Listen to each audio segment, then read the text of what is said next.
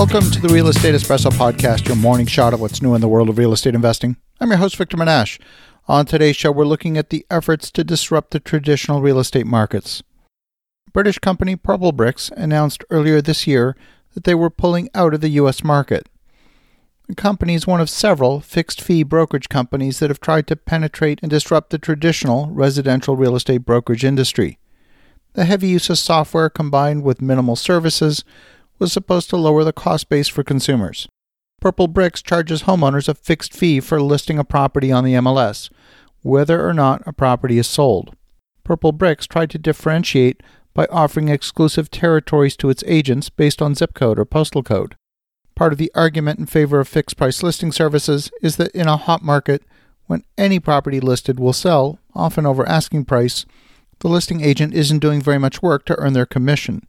The buyer agent has to take their clients on multiple showings, draft multiple offers, the majority of which are rejected. It's the buyer agent that does all the heavy lifting. The listing agent just basically has to sit there and wait for the offers to roll in. Of course, in a market downturn, in a buyer's market, the roles are reversed. It's the selling agent that does all the heavy lifting, hosting multiple open houses, doing everything they can to generate interest in the property. In the traditional model, the seller pays the entire commission, which is split between the buyer agent and the seller agent. The fixed fee model charges a fixed fee for listing the property, and then the fee paid to the buyer agent is in addition to the fee paid for the listing. The traditional brokerage commission in the U.S. is 6% of the selling price. It's usually split half and half between the buyer and the seller agent. In Canada, the going rate for an MLS service is 5%. And in some hot Canadian markets like Toronto, the listing agents have fought back against the flat fee offerings by discounting the listing service. They still pay the full 2.5% commission to the buyer agent while discounting the sell side of the commission to either 1.5% or in some cases as low as 1%. Unlike the pure for sale by owner offerings, in order to comply with real estate laws in most states, a flat fee brokerage assigns a real estate agent for each listing. But in truth, there's very little involvement from the agents compared with the traditional model.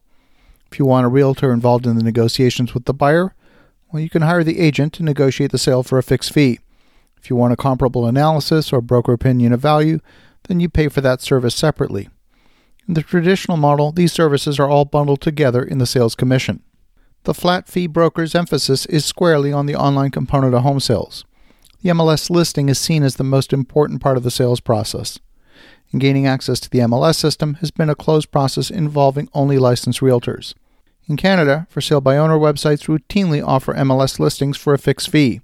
Companies like Comfrey, Grapevine, Fizbo Real Estate, they were the established players in the Fizbo market. Comfrey started in 2009 and was doing a booming business. Yellow Pages purchased Comfrey in 2016 for $50 million, as it aimed to diversify its business from the shrinking phone book advertising business. It's been facing declining revenue for years after being overtaken by internet search. In 2018, Canada's Comfrey was purchased by UK-based Brokerage for $51 million. Under ownership of Yellow Pages, the company didn't experience a lot of growth, as evidenced by the fact that they only sold the business basically for what they paid for it only 2 years later. The shares of Brokerage, which is listed on the London Exchange, had plummeted amid a deteriorating market both at home in the UK and as expansion abroad deepened their losses. The news comes on the heels of the company announcing that it was pulling out of the Australian market in May, and at the same time, founder and CEO Michael Bruce stepped down. He was succeeded by Vic Darby, the company's chief operating officer. Brokerage company stock climbed after the online real estate agent said it was pulling out of the U.S. The company's shares had lost 75% of their value since venturing across the Atlantic to enter the U.S. market.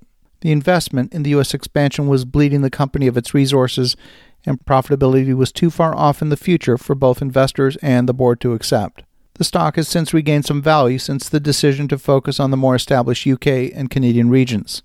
Brokerage CEO said, "Significant opportunity to disrupt the U.S. market remains, but it would take substantially more management time and resources than the company is able to commit at this time." The UK-based company reported full-year operating loss of £34.1 million, about $42 million, much wider than the £16.8 million loss from a year before. According to the National Association of Realtors, flat fee transactions accounted for about 2% of home sales in the United States in 2018. Another California startup called Reali, that's spelled R-E-A-L-I, set up shop in San Francisco.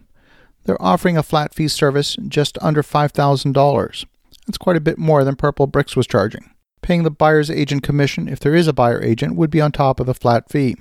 The problem, as I see it with discount brokerages, is that they assume a high volume of transactions in order to pay for the fixed overhead associated with their business. In a market downturn, when sales volumes drop, the cost of carrying the fixed overhead doesn't change, and we've seen many discount brokerages fail in market downturns, which is why they don't tend to survive, in my opinion. Despite the potential for software to disrupt the real estate market, I think we're going to be using the conventional real estate broker model for the vast majority of transactions for the foreseeable future. As you think about that, have an awesome rest of your day. Go make some great things happen. We'll talk to you again tomorrow.